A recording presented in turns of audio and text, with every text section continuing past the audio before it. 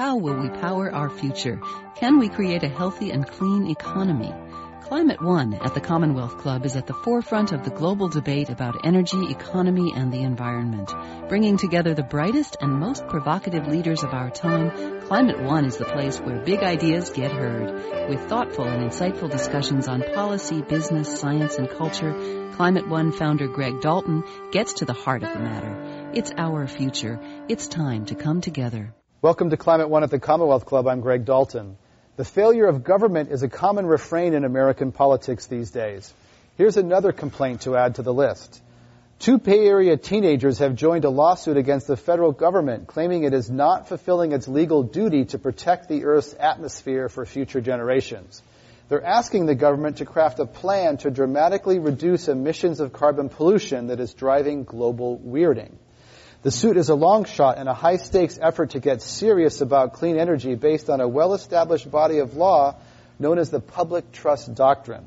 Courts in California and other states recognize that protecting water is a matter of public trust, but no court has ever applied the concept to the atmosphere.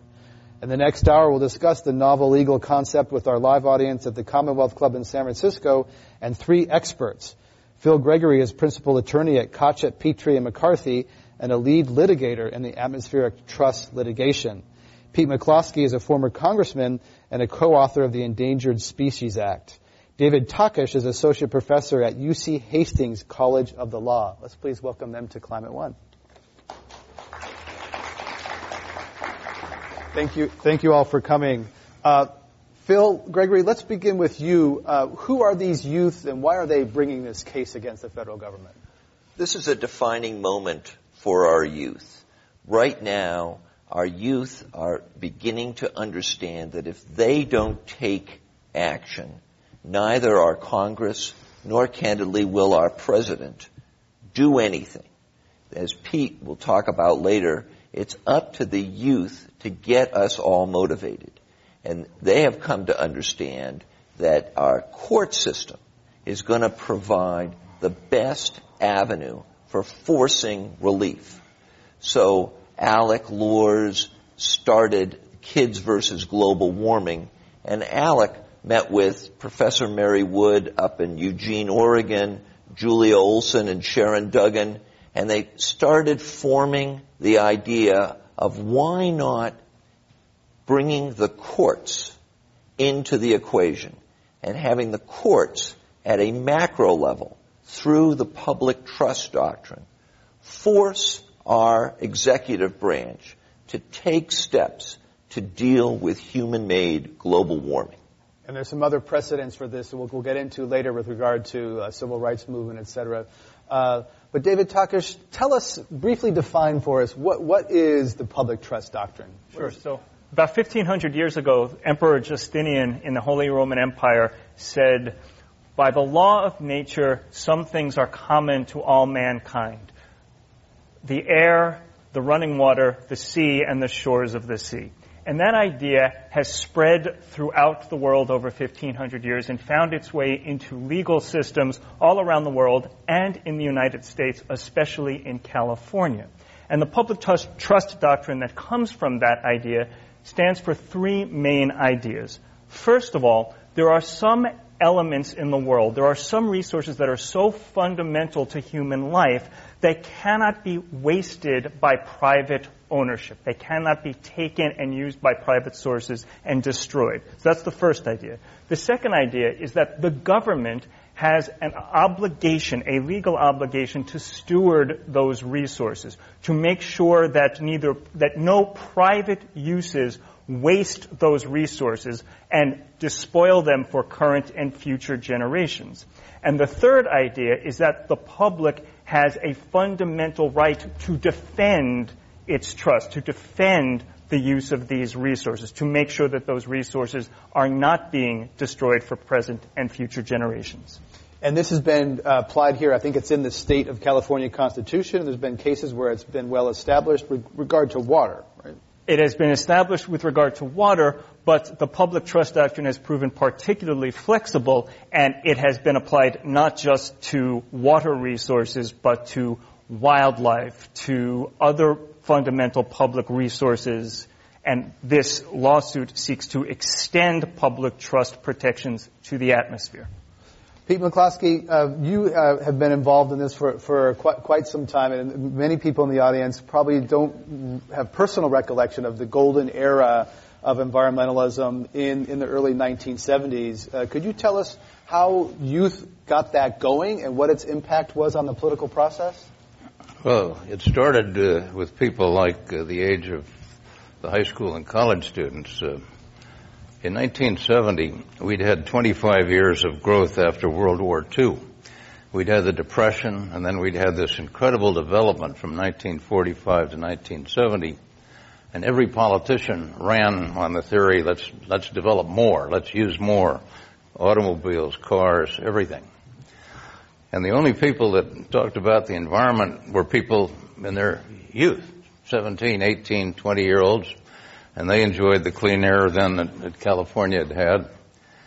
And so a graduate of San Jose State named Fred Dutton, Senator Gaylord Nelson of Wisconsin, conceived the idea we ought to have an Earth Day.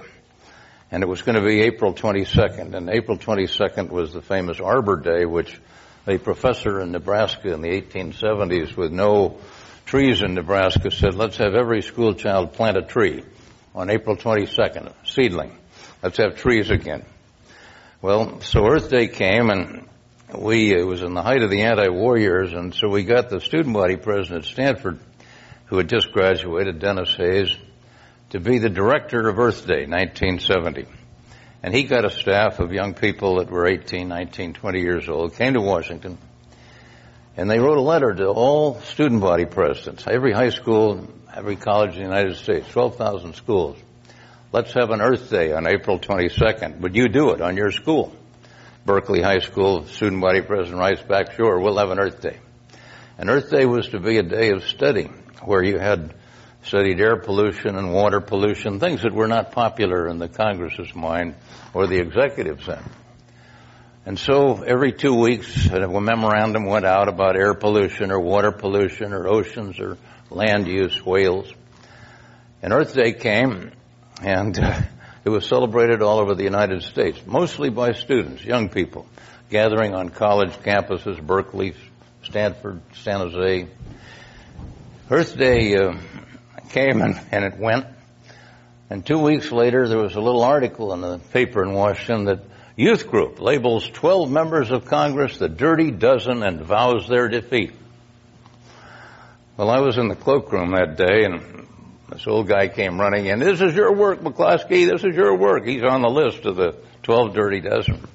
Cloakroom being the place. The cloakroom in the House of Representatives. The Democrats have one in the corner. The Republicans have one. In any event, everybody started laughing and said, this is just a bunch of kids. What can they do? A few weeks later, the two Democrats on that list were both defeated. Young people from all over the East Coast gathered in Baltimore, and they beat the Denver congressman, the Baltimore congressman, Walter Fallon. Kids from all over the West gathered in Denver, and they took out two Democratic congressmen by less than 1,000 votes. They hadn't picked the 12 worst. They picked 12 people they thought they could beat because there wasn't a Democratic vote turnout. Well, in November, they beat 5 of the 7 Republicans, and when Congress convened in January 71, everybody said, I am now an environmentalist. Here a force had taken out 7 incumbents. That hadn't happened in a century. So Earth Day was followed by all of the great environmental acts, the Clean Water Act, Clean Air Act, Endangered Species, Marine Mammals. All of that happened with a Democratic Congress, Republican president, about 4 years. So what young people did in 1970, it's entirely proper that young people be the plaintiffs in a lawsuit to try to protect the other atmosphere, because you guys that are 17, 18, 19 today are not going to be living as long as we have lived as a result if that upper atmosphere continues to be tainted. So, Phil Gregory, what's your hope? You filed this suit. You have against the federal government. You have a couple of youth plaintiffs. Play out for us what you're asking the government to do. What are these youth asking of the government? Sure. And what our goal is in this case is that historically there have been, I'm going to call them statute-based lawsuits, where you find a particular problem and you go after that problem. But labeling the polar bear as an endangered species is not going to solve the human-made climate crisis. So what you've got to do is approach it at a macro level. And you've got to say to the courts, you, either in the federal court, we've filed actions in 50 states, we're also filing actions in various countries throughout the world. You need to take charge of the situation. You, the judge, need to declare that there's a problem here and that the government, the sovereign, as David was talking about, is not doing enough to protect the trust, to protect the natural resources. And so you need to require that the various federal departments or in the states, the state agencies, as well as other countries, that all these judges need to require that these departments present an appropriate plan so that we're going to bring down the parts per million problem over the next century. And what we want the court to do is not itself institute a regulation or not itself say, this is what you must do, this particular act. But rather, what we're saying is, you, the state agencies, you, the federal departments, need to come forward with a plan that works. And then you want the government to come back with this plan, the court to say, okay, but this is all grounded in science. We should say, what's the baseline? The foundation here is what some scientists are saying is what needs to be done to stabilize the atmosphere. Yes. I have here the book Jim Hansen wrote, Storms of My Grandchildren. And Jim is really behind bringing our youth, his grandchildren, and future generations into the equation and saying, who's watching out for them? So Jim has helped us assemble a dream team of experts. But it's not just science. And it's important to emphasize that. We're talking about national security issues. We're talking about economic issues. You have the chairman of the Joint Chiefs of Staff, Mike Mullen, saying, whatever the root cause, climate change's potential impacts are sobering and far-reaching. And the chairman of the Joint Chiefs of Staff views this as a major crisis. So we're not just going to present the courts with a dream team of scientists. We're going to bring in insurance individuals associated with the insurance industry, former military personnel, everything to say that this is a national problem. Our youth have recognized it. Our youth realize we're close to the tipping point. And you, the court, need to recognize that as well. Because once a judge realizes how close we are to having a major catastrophe on our hands, he or she will then, we believe, bring the departments in front of the court and say, you have to do something now. So you're really appealing to the conscience of judges and hope that one judge, either in a state or at the federal level, will come forward and say, look, this is a moral imperative. And that requires, David Takesh, a bit of a leap of faith, because the body of law is not there for this yet. This is a new application of law to a new area. Well, yes and no. It does require a certain leap of faith, but it's important to start by saying that if you look at the legal complaints that the kids are putting forward, they are well legally grounded. That is to say, it is not a frivolous lawsuit. It's not asking a judge to make a moral leap of faith that is not actually grounded in the law. So that's to start with, saying that there's firm legal grounding for this, given what I understand about the public trust doctrine and what the lawyers have laid out. That doesn't necessarily mean that the judges will actually do that. That is to say, to take that leap to, for example, say that this resource, the atmosphere, which has not hitherto been seen as a public trust resource, is a public trust resource, and we're going to accept the scientific the specific scientific prescription that is laid out in this lawsuit from Jim Hansen and other scientists, and we are going to make the government obey that scientific prescription, that would take a certain leap for a judge to make. It's legally permissible for the judge to do that, but that doesn't mean that a judge will necessarily do that. Do judges take those kinds of leaps in other areas? Let me give you an example. A great governor of California became Chief Justice of the United States. We'd had school segregation for hundreds of years. And in Brown versus Board of Education, Chief Justice Warren said, the states and the governments now have to move with what? All due speed. All deliberate speed. To undo segregated schools. And it took years, it's still taking years to accomplish it. But the courts have been in the lead, and judges have as matters of conscience. When politicians didn't have the courage to do something, courts have said, you must do it. And that's the theory of this lawsuit, and hopefully there will be courageous judges that take the lead. And following on what Pete said, we have a recent example of that in California with the prison system, where a judge recognized that there's a huge problem with the California prison system.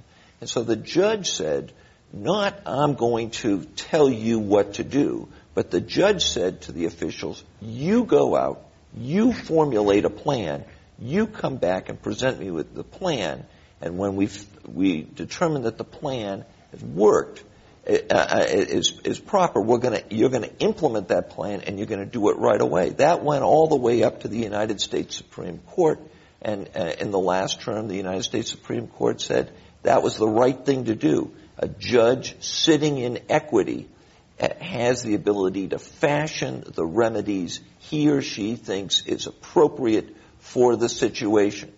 And as David had pointed out, while there's precedent regarding water, it's clear that the law can cover air, can cover the atmosphere, and that's why this atmospheric trust litigation is an appropriate way for the courts to get involved.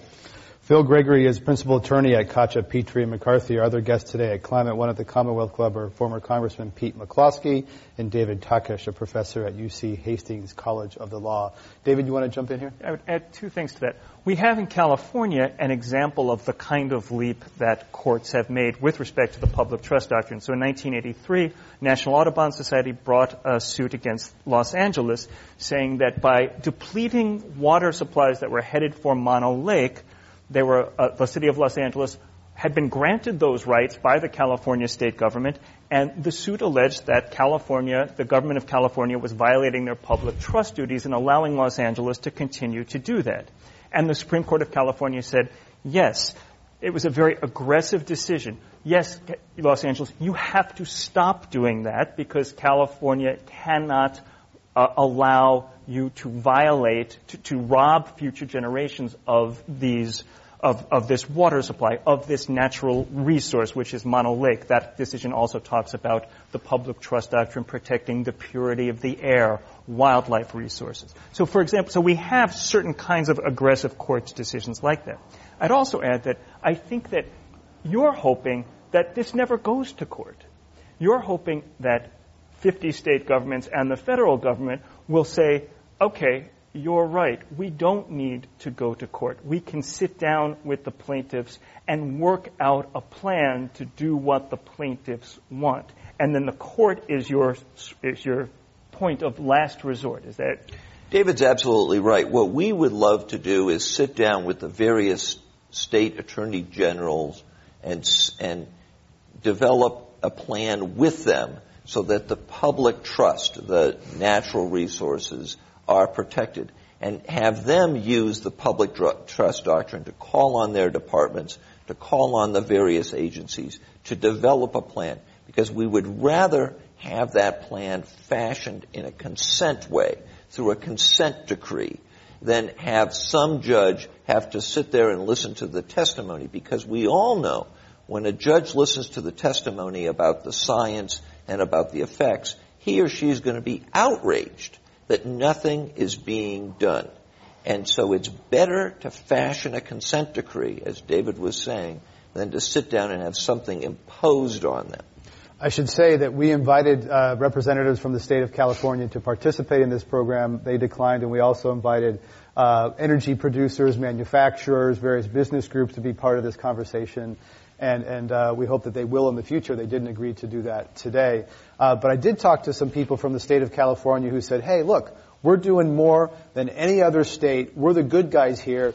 Why are we getting sued? This is a distraction. You're suing the bad guys. Get off our back. Phil Gregory, how do you respond to that? Well, I think the key thing is there's no overall plan for the state of California that they are prepared to implement statewide, and that's what we want to see. And further, if California... Well, they would say AB 32, Assembly Bill 32, the state has a more comprehensive plan than any other state to do more on climate change than any other state. But saying we're doing more than anybody else doesn't necessarily mean they're solving the problem. I mean, a classic example is I've been reading the Taylor Branch books on the civil rights movement back in the 60s. And what you'd have Birmingham say, well, you know, we're throwing this bone to this group over here, and we're helping that group out over there. So the federal government, the federal courts, you don't need to intervene because we're moving along. We're kind of taking our time, but we're doing something, and we're doing more than this town over here or that state over there. But the point was, there still was an overall problem that a comprehensive plan wasn't addressing. And that's what we want to see from each of the 50 states and from the federal government.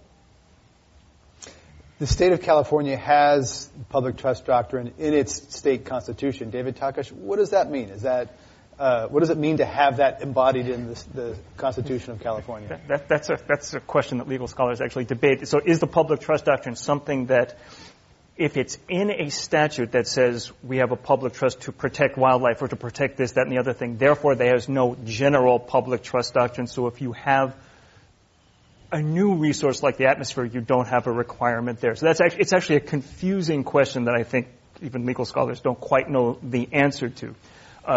But you are right. We do have it in our Constitution with respect to certain resources, and we also have the judicial tradition of applying the public trust doctrine in new ways to this Mono Lake case, to wildlife. There's a 2008 case that says very clearly wildlife, the state's wildlife is a public trust resource. So you have, so to go back to what he was saying, on one hand, you've got this aggressive public trust doctrine in California, but on the other hand, you have AB 32, which aggressively, according to California state government, is the way that the government is fulfilling its public trust responsibilities. So you'd be asking California for a judge to say, I'm going to second guess the government of California's comprehensive plan and instead go with the specific scientific formula that's laid out in this lawsuit, which is that you're required to cut greenhouse gases 6% per year starting in 2012 or 2013. 2012. 2012. So it's asking a court to make a competing scientific judgment, and judges are often reluctant to second guess the expertise of a government that actually is taking specific action. Do you think that the chances of this lawsuit are longer in California or better in California? It can go either way in California. On one hand, aggressive public trust doctrine. On the other hand, the nation's foremost climate change legislation. So you've got big weights going in both directions. Pete McCloskey, you have thoughts here about California? You've seen cases where judges jump in and where law has been made. Well, it's written into our Constitution that the state of California government has a public trust of the public's right to fish. And you saw a federal judge down in the San Joaquin water say you're going to have enough water in that river so that fish can live in there. Well, I think we've got a good chance because this state, we have more than most states have. If you're lucky enough to live in Northern California, only one person out of every 400 in the world lives in Northern California. Well, look what we've got, the national parks, the redwoods, the great rivers. We maybe owe more to the country in Northern California than anywhere else because we have more. We're lucky to live here. Even in Berkeley, we get that kind of tuition down a little at the university. Pete McCloskey is a former congressman. We're discussing atmospheric trust. I would say regulation. that Sure. being in government, never trust the government to adhere to the doctrine of public trust. You got to force them, and it's going to be the courts that take the lead, and it's going to be the young people that force the politicians to act. And on the young people, were young people also involved in the civil rights movement as well? We often think about Earth Day in Vietnam, but there was a youth element in civil rights as well. In fact, there were two key components of youth being involved in the civil rights movement. One is at the schools, the kids who were in we'll call them the separate but equal schools, they said, we don't want to take it anymore, and they forced the issue. And further in Birmingham, it was the youth going out with the individuals who wanted to register to vote, and the youth being victimized by fire hoses, having police dogs on them and the like, and the spectacle of that really turned our nation's sympathies around and forced the then Kennedy and later Johnson administrations to do something in terms of what became the Civil Rights Act. And that has had a profound impact. Are there other examples where youth have had a tremendous impact other than the Earth Day example that you mentioned, Pete McCloskey? We would not have had Earth Day or the environmental movement had not the youth insisted on it back in 1970. And it's going to happen again today. As I say, politicians tend to be conservative by nature. They have to be forced to do things like serve the public trust. And if you just read the papers every day, you'll see that politicians don't very often do that. But we have had leading politicians in California. We've had Sam Farr and Fred Farr, the leading environmental state legislators, Peter Baer. We've had great leading legislators come forward in this state. We've had great judges come forward with decisions like on the San Joaquin River. As I say, I think we owe more to the country because we're so blessed to live here. But polls would say that if you poll Americans, that the economy and their job, particularly right now, is their primary concern, that the environment and other things fall down, and they might agree, they don't vote on environmental issues, and that's why politicians can afford to vote against their constituencies on things like clean air, clean water, et cetera. I think today the environmental movement is dead in its tracks because the right wing has conceived the idea and sold the country that by strong environmental regulation we are forcing jobs overseas instead of here. And that's the political place to be right now, is for jobs. So the courts are the particularly correct place to force this doctrine. As my mother once said about politicians, they'll say anything but their prayers. And that's really true, because right now our politicians are saying it's all about jobs, and for some reason they've been able to convince people that the environment is anti our economy. That's just a whole bunch of bunk.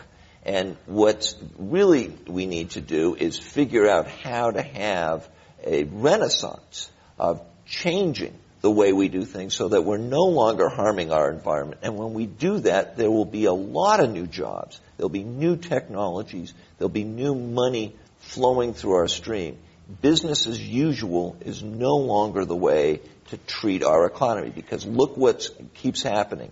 We keep going down the tubes, and business as usual right now is not getting our human-made climate crisis solved. Phil Gregory is a principal attorney at Koch, Petrie, and McCarthy. David Takash, you want to jump in here? Yeah, Eric Pooley calls it the big lie, the fact that environmental regulation leads to economic downfall. And he's an author with Bloomberg Business Week. Correct. And so environmentalists will point to the fact that 40% of the venture capital in the United States, the clean energy is now the leading source of venture capital in the United States. 40% of that is flowing into Northern California because of AB 32. So we'll promote green jobs, et cetera.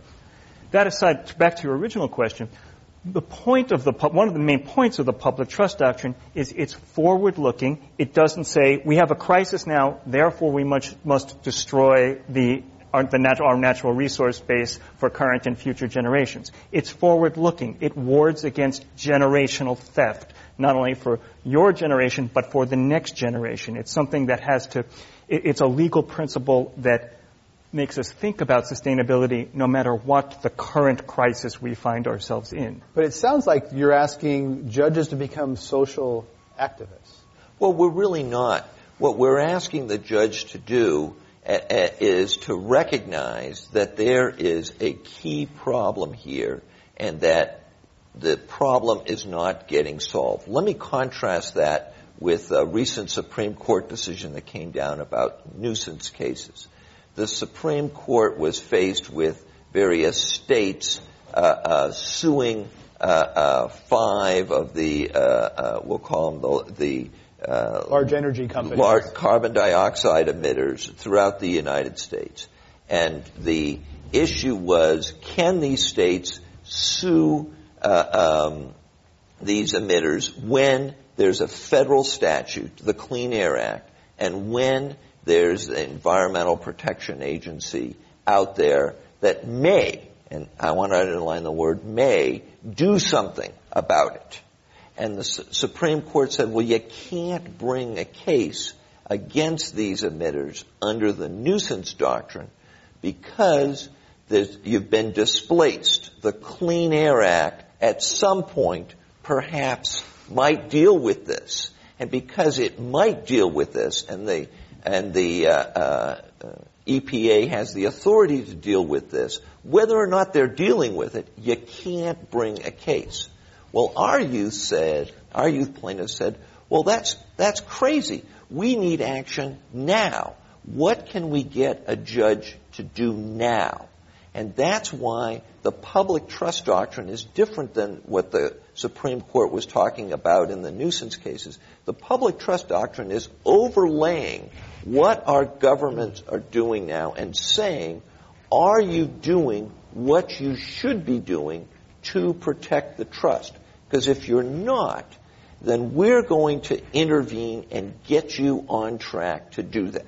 And what's the time frame? How will this play out? What's your scenario for this playing out both at the federal level and the state level? Sure. And we are putting together, and by the end of this month, we'll have our motion for preliminary injunction where we are going to go into court and say, based on these scientists, based on these experts in other fields, economics, agriculture, psychology, based on all these areas, there's a huge problem here and nothing is being done, but that the federal government could do something if you, judge, required them to do something.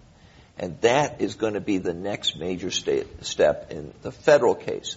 And follow on from that, similar things will occur both in our international cases and in some of our state cases. And this sounds like a David and Goliath story. Not only are you up against big government, but you're up against big oil and big coal and big everything else. We're sure that they're going to want to intervene in our actions and stop us from requiring the federal government to do something. That's why we're glad we have courageous judges out there who are not beholden to these interests and will take the steps necessary to start protecting our youth, future generations, as David pointed out, in a way that's appropriate. Pete McCloskey?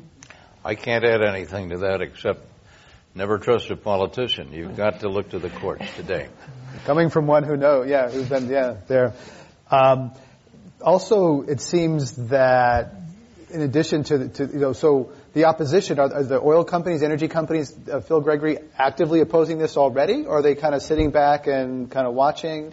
They're waiting to see what the response is of the federal government and the various state governments. As David pointed out, what we're hoping for is to be able to sit down with these various governmental bodies and design something.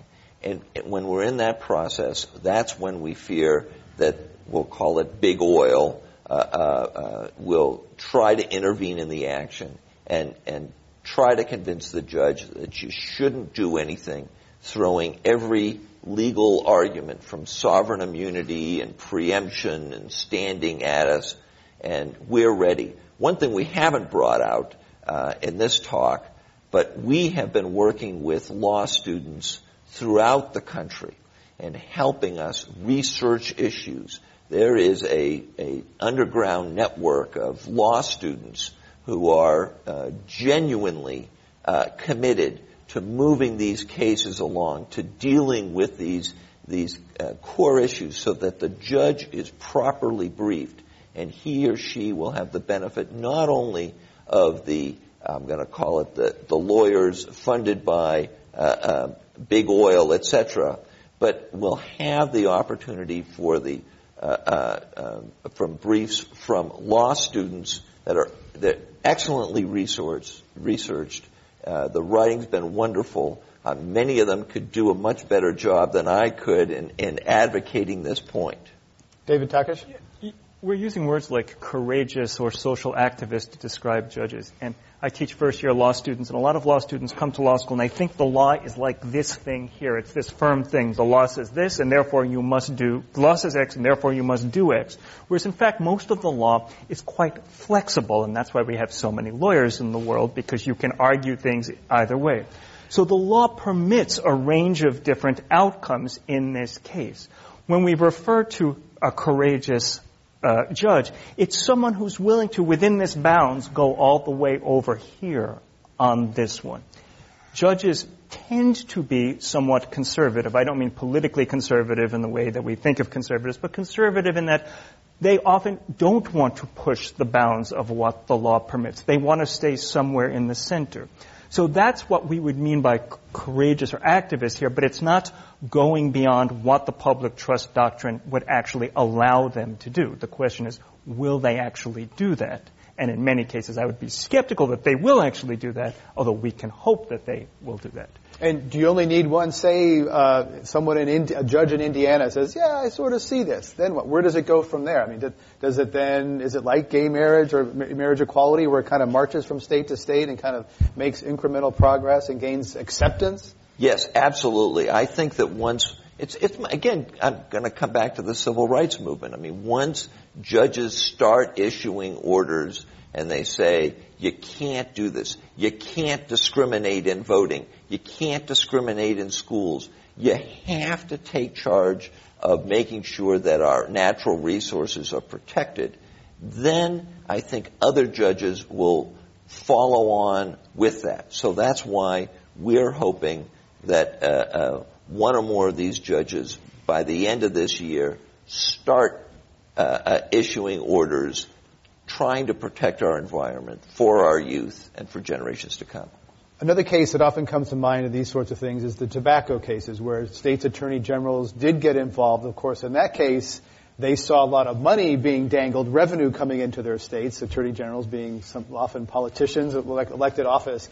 This is a little different. I don't think they see revenue streams in this case, but are there any parallels between the tobacco cases and these atmospheric cases? I think that there is a fundamental similarity, and that is that in the tobacco cases, it wasn't originally the state attorney generals who got involved. There were other lawsuits, but they began to see that the states wanted to be in charge of the situation. I think when the various state attorneys generals see that they're better off negotiating something that they're in charge of, that they can then say to the voters, we put in something to protect our youth, to protect future generations. I think then there's going to be a groundswell, there's going to be a consortium of state attorney generals who will want to sit down with us and style a consent decree that will meet these needs.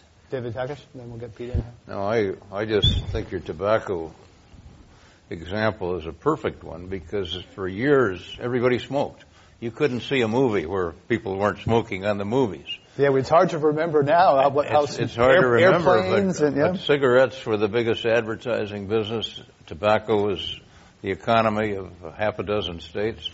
And yet somebody brought a lawsuit, and some scientist said, wait a minute, this is dangerous to the health. Now the Attorney General, or the, Surgeon General of the United States. Yeah. Smoking is dangerous to your health.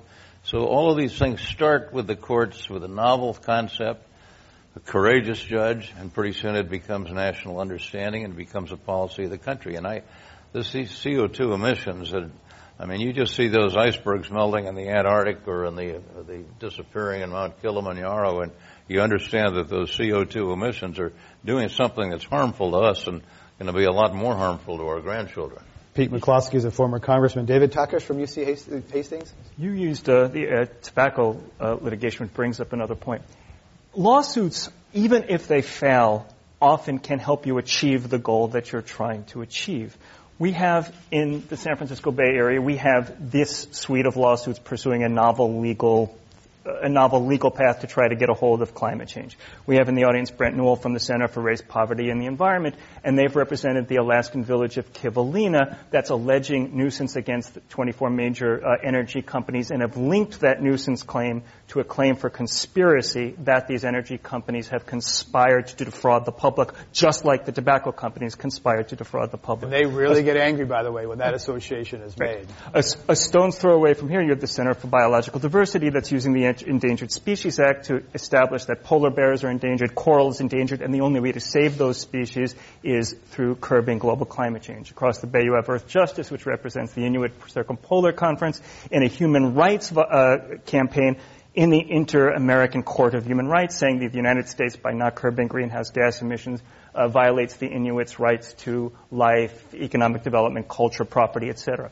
All this by way of saying, even if everything that I just mentioned fails, by constantly doing this, you put both the government on notice that you've got to be doing something to solve this problem because these lawsuits are going to keep coming and that people are concerned. You also put businesses on notice that if they don't reduce their greenhouse gas emissions, whether it's by law or voluntarily, they are going to constantly be facing these legal actions. So there are ways of lawsuits that have legal merit, even if they don't work, doing a lot of political work to get the people that are responsible for the public trust to be fulfilling their public trust responsibilities. David Takesh is Associate Professor at the UC Hastings College of the Law. Our other guest today here at Climate One at the Commonwealth Club is Pete McCloskey, former congressman and a co-author of the Endangered Species Act, and Phil Gregory, an attorney at Kotchap, Petrie, and McCarthy. We are going to put our audience microphone out here and invite people to come and ask a question or make a brief comment. Opportunity to ask Pete McCloskey really is a legend in the environmental movement. It's an opportunity to ask him and the others questions. If you're on this side, we'd encourage you to please go out that door and form the line over there. And hope that some of the students will step up and ask a question as well as others. So don't be shy. Sometimes it takes a while for the first one to get going. But the line will form right over here. So please come on forward. We've been talking a lot about government inaction, et cetera. One area where there is, I think, some significant action is in the military, where the military is finally starting to realize that there's savings both in dollars and in lives and getting off this dependence on particularly foreign oil as well as petroleum. As a former Marine, I'd like to ask Pete McCloskey if you have thoughts about how the military can be an agent of change. They were early to desegregate, and that before I think some of the civilian society did. Well, there's nothing like being shot at when you're young to make you a pacifist when you're older. And what we've done in places like Vietnam with Agent Orange have left a lot of veterans of Vietnam dedicated to never having that happen again.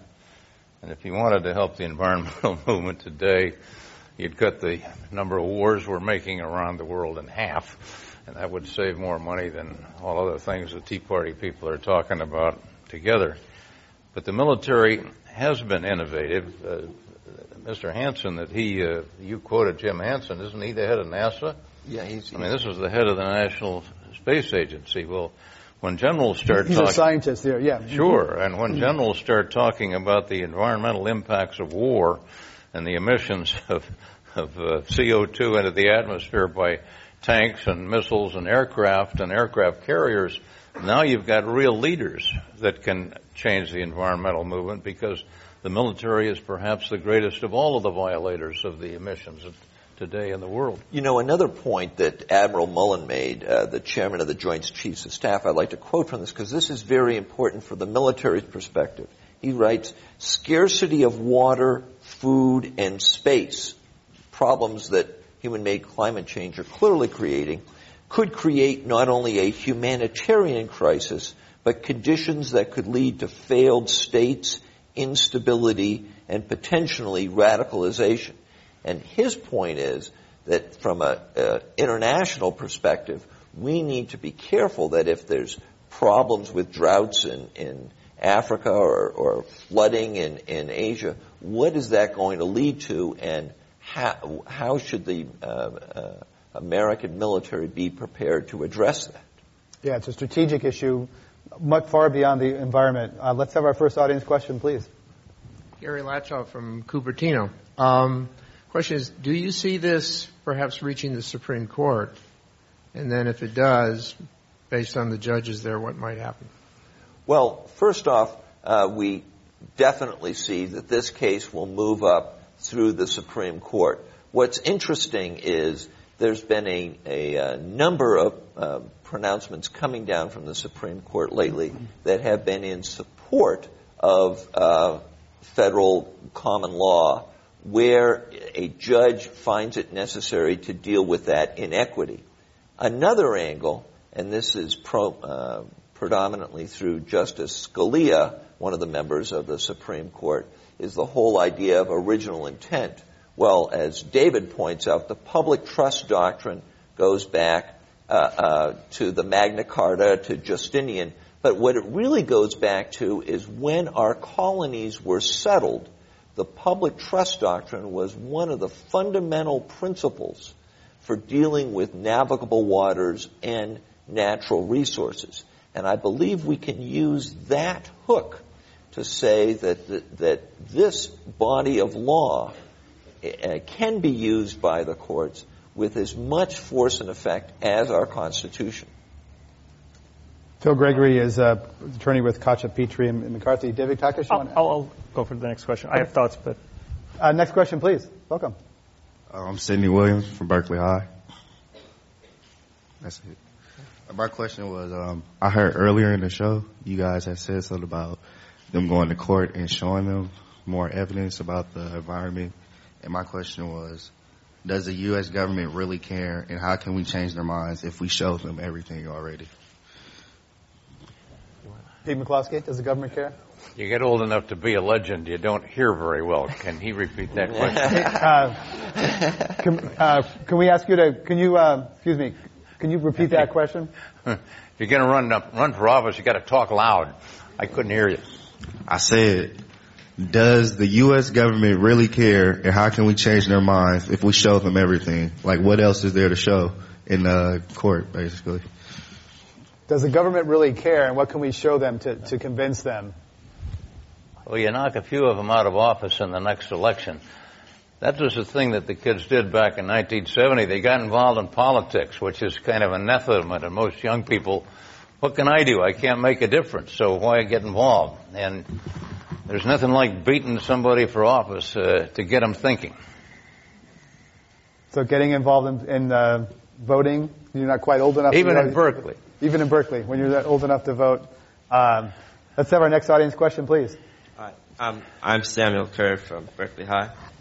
My question is, if the suit passed... Hey, Sam, speak right into the microphone for us. If the suit passed, opponents could argue that by making a giant leap from our current energy infrastructure to a green-based one, couldn't it further destabilize the economic recovery?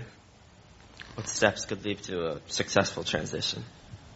Is the green transition going to hurt jobs or be expensive? I'm not an economist.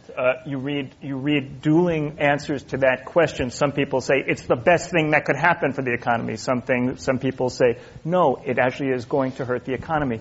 Part of the answer is, what kind of economy do you want? Do you want a polluting economy? Do you want a non-polluting economy? It depends on how that transition is made. So it's going to depend upon a lot of different things. One important thing about these suits is it's not saying what the government has to do other than the government has to reduce greenhouse gases. So presumably if the government were to take action, the government would be asking economists and asking business leaders and asking environmentalists to sit down and figure out how would you meet these targets so that we don't have economic disruption. One specific example is in the 90s, I believe it was, the government put limits on sulfur dioxide and nitrous oxide. Industry said it would cost about $7 billion to reduce those pollutants from the air. The Resources for the Future did a study that turned out it cost only $1 billion, much less than industry had said it was going to cost. Sometimes the cost of regulation is often overstated. Let's have our next audience question. Yeah, my name's Mike Warburton. I'm executive director of a group called the Public Trust Alliance. Been working for years on this kind of stuff, and I am so happy that an organization with credibility that can hire an advertising agency is doing this. But I was wondering why you didn't stress one aspect of the public trust doctrine, which I find it's really novel about public trust law, is that public trustees don't have a duty to just listen to people. They have an affirmative duty to protect the public trust. So, recently we've been doing public utilities litigation, and, we got public compensation because the Public Utilities Commission said that the public trust was so important that but for our intervention, it wouldn't have been represented, and we made a substantial contribution to the working out of a situation. So there's another example where this doctrine has been applied. But not only this, going back, what's really, really interesting let's about... wrap up on a quick question if you have one. Is,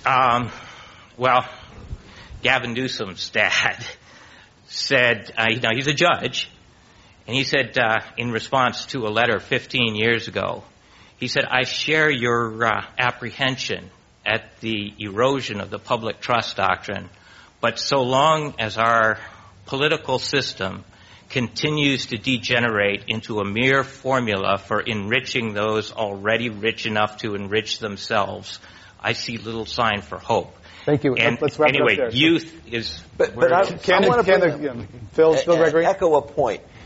Again, think of the public trust doctrine as you have some assets, and you say, I'm going to turn them over to somebody independent. I'm going to turn my assets over to David, and I'm going to ask David to manage, protect those assets. And I go off.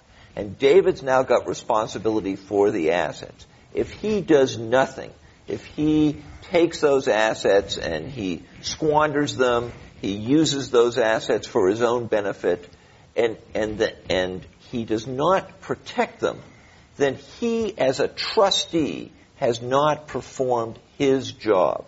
What we are saying, and what the public trust doctrine clearly says, is that the sovereign, our federal government, the state governments, governments in various countries, is responsible for the natural resources as if the government was a trustee holding these assets, and not only has a duty to preserve them for me, but has a duty to preserve them for future generations. Let's have Phil Gregory is an attorney with Katja, Petrie, and McCarthy. We're discussing carbon litigation, atmospheric litigation, and Climate One at the Commonwealth Club. Let's have our next audience question. Yeah, good morning. My name is Ryan Young. I've started a sustainable business consulting firm called Generational Economics. And I'll ask my question and then give a little bit of context. But I wanted to ask your thoughts on how we can hold companies responsible in addition to governments, and maybe even in particular individuals at companies. So that future generations know who is responsible for what they're going to have to deal with. And the context is, it's not the state governments or federal governments who's actually putting the emissions into the air. It's actually the companies who are doing that. With the approval of the state governments and federal government, but how can we hold companies accountable and responsible in addition to governments? Phil Gregory? Sure, I'd like to first take issue with one thing. Our federal government is one of the largest, if not the largest, polluter out there. I mean, you look at the cars our government owns, you look about what our government energy usage is, it's tremendous. So if the federal government could just manage its own household properly, it would be an incredible benefit to what's going on. But for the public purposes of the public trust doctrine, and I'll let David address this, our case is focused on the governments. There's other litigation focused on corporations. So two responses to that. First of all, the nuisance lawsuits that Phil was discussing are directly aimed at major energy polluters, and that's for another panel. But the public trust doctrine, if these lawsuits or petitions were to succeed, it is not just that the government has to reduce its own emissions, it's that the government has to come up with a plan of how they would reduce and how they would oversee reduction of emissions 6% per year. Just as in our AB 32 Global Warming Solutions Act in California, that would presumably be passed to energy companies, to manufacturers as part of the plan. They have required emissions reductions that they would have to make if this were to succeed. So there's much of the reductions would be passed on to the private companies that you're talking about. Let's have our next audience question. Hey, my name is Eric Anderson. I'm from the Green Academy at Berkeley High. This global warming issue, it's not just a national issue, it's a world issue. So I was wondering what your guys' plan was for dealing with other countries, for example, like China. And if you, just wanted to hear more about that. We have attorneys and individuals in other countries who are attempting to bring actions under the public trust doctrine. It's an excellent question because what we're often met with is, well, so I do something here. I'm just a drop in the overall bucket. China's the next big polluter, and nobody's going to do anything about China. But China has recognized this problem. China is taking steps, and we are meeting with representatives of these various governments to try to get them to also recognize the public trust principles as they apply to our government. The public trust doctrine is incredibly powerful in several developing countries, for example, like India, Pakistan, Philippines, South Africa, where the kind of litigation that Phil is talking about is actually coming down the pike there. In some cases, it's being planned right now for these other countries. Thank you. Thank you for that question. Let's have the next audience question. Hey, I'm Charles Harris from Berkeley High Green Academy. And my question was, how would you limit air pollution to big coal-burning businesses, and what would this look like? Coal is a big part of the emitters. I mean, are you trying to get governments to crack down on coal? Is that part of the approach here? Well, and again, what we're trying to do is get the government to come up with the overall plan. And the government needs to recognize that it's not just what I'm going to call it one or two problems, but it's an overarching problem where the government needs to recognize that coal, and trust me, Jim Hansen is who's very behind our cases, is very big on dealing with coal. But coal is such a huge problem that our government needs to have a plan to address it, and is in fact not addressing it as a problem, but our government appears to be viewing it as the solution. Let's have a next audience question.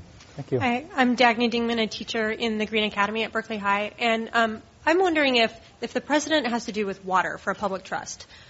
Are you worried that there are any characteristics about the atmosphere that people will argue that the atmosphere is somehow fundamentally different than water? And how are you anticipating those arguments?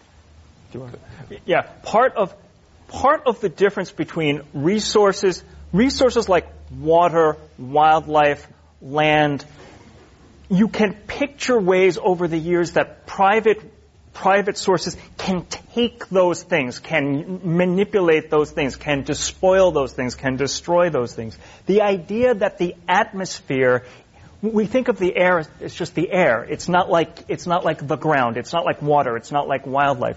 So part of the problem here and part of why the atmosphere has never been considered a public trust resource is because we've never had to think about climate change or the atmosphere as being a renewable resource. So you're absolutely right that that's part of the problem, is that this is a novel use for the public trust doctrine. Nonetheless, if you look at what the public trust doctrine actually says, the atmosphere is no different than those other resources in terms of how fundamental it is to human life for present and future generations. So hypothetically, the public trust doctrine should be applicable to the air or to the atmosphere, but it's not clear that it yet has been.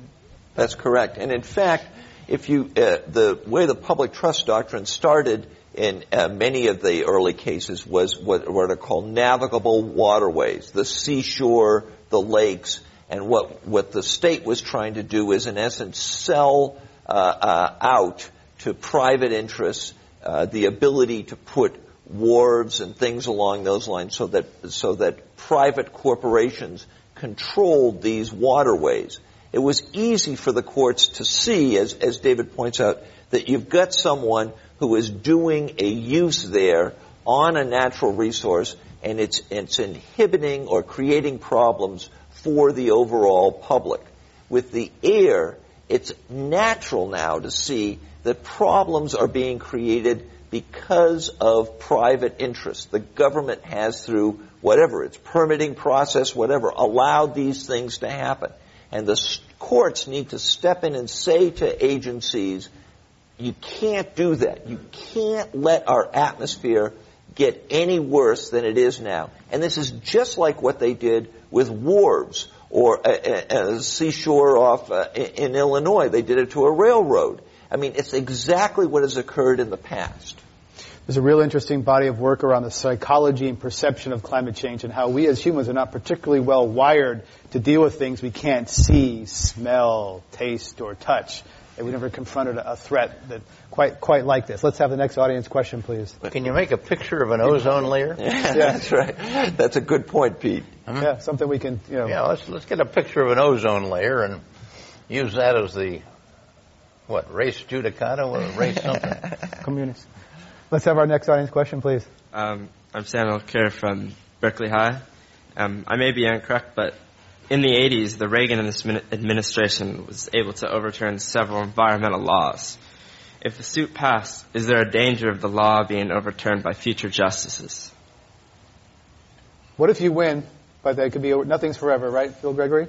Well, it's true, but by recognizing the public trust doctrine, we don't believe that future courts will be able to say, no, there is no such thing as a public trust doctrine. What they will be able to do is say, the method you employ, you, the judge, went about doing this is wrong. We would have employed a different method. But once the doctrine is put in play, then we believe future litigation will be able to make sure that the courts keep control over this situation. Next audience question, please. Good morning. My name is Kelly Bitov, and I'm a law student at Northeastern in Boston, part of this underground research network you were talking about. I'm really curious about how particular plaintiffs were located, and if you could talk a little bit about, for the high school students, what their experience is going to be like as plaintiffs, as this is going to be a multi-year process. That's very important. Through Alec Lohr's and Kids versus Global Warming and the I Matter marches, kids started hearing about this litigation, and they wanted to become plaintiffs. So they asked, generally, what's going to be involved? Well, the first thing that's involved is for the particular plaintiff to identify how he or she has been harmed and will continue to be harmed unless the public trust principles apply. Then he or she will be involved because he or she will, each plaintiff really wants to understand the scope of the litigation, understand the scope of the science and the like, and we're keeping them educated. Then later, the plaintiffs will be involved in hopefully having their depositions taken and be active participants in the case so that when the judge takes the bench, he or she is going to see a group of youth out in the courtroom saying, you have to do something now. Help us save our environment. And that's the role youth will have in this case. We're at the time here. We're end here. Any last words from David Takish or Pete McCloskey? I can't add anything to that. David Takish? Okay, we'll end it there. Thank you all for coming. Our thanks to Phil Gregory, principal attorney at Katja, Petrie & McCarthy, Pete McCloskey, former congressman and co-author of the Endangered Species Act, and David Takish, associate professor at UC Hastings College of the Law. I'm Greg Dalton. Thank you all for coming.